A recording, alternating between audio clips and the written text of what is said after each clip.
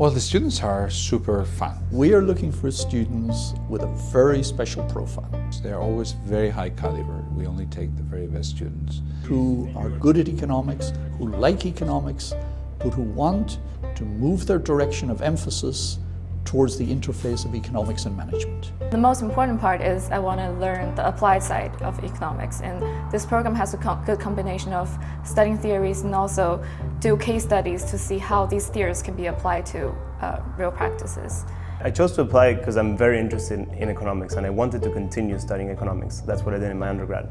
But I wanted to have an applied approach to economics. What the students have in common on this course is this balance of interests between the analytical and the practical.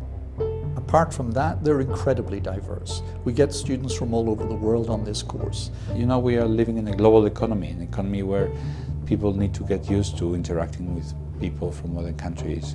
We work in groups a lot and we have a very, very cohesive small group of people in the program. So you have a lot of interaction with the professors and with the other students. Well, we do lectures and we learn economic theories in class, but you also have a lot of contact hours with your fellow classmates and you work together. You go through a lot of discussions and trying to come up with a project and do presentations. And I think these skills are really important for real life situations. The students should be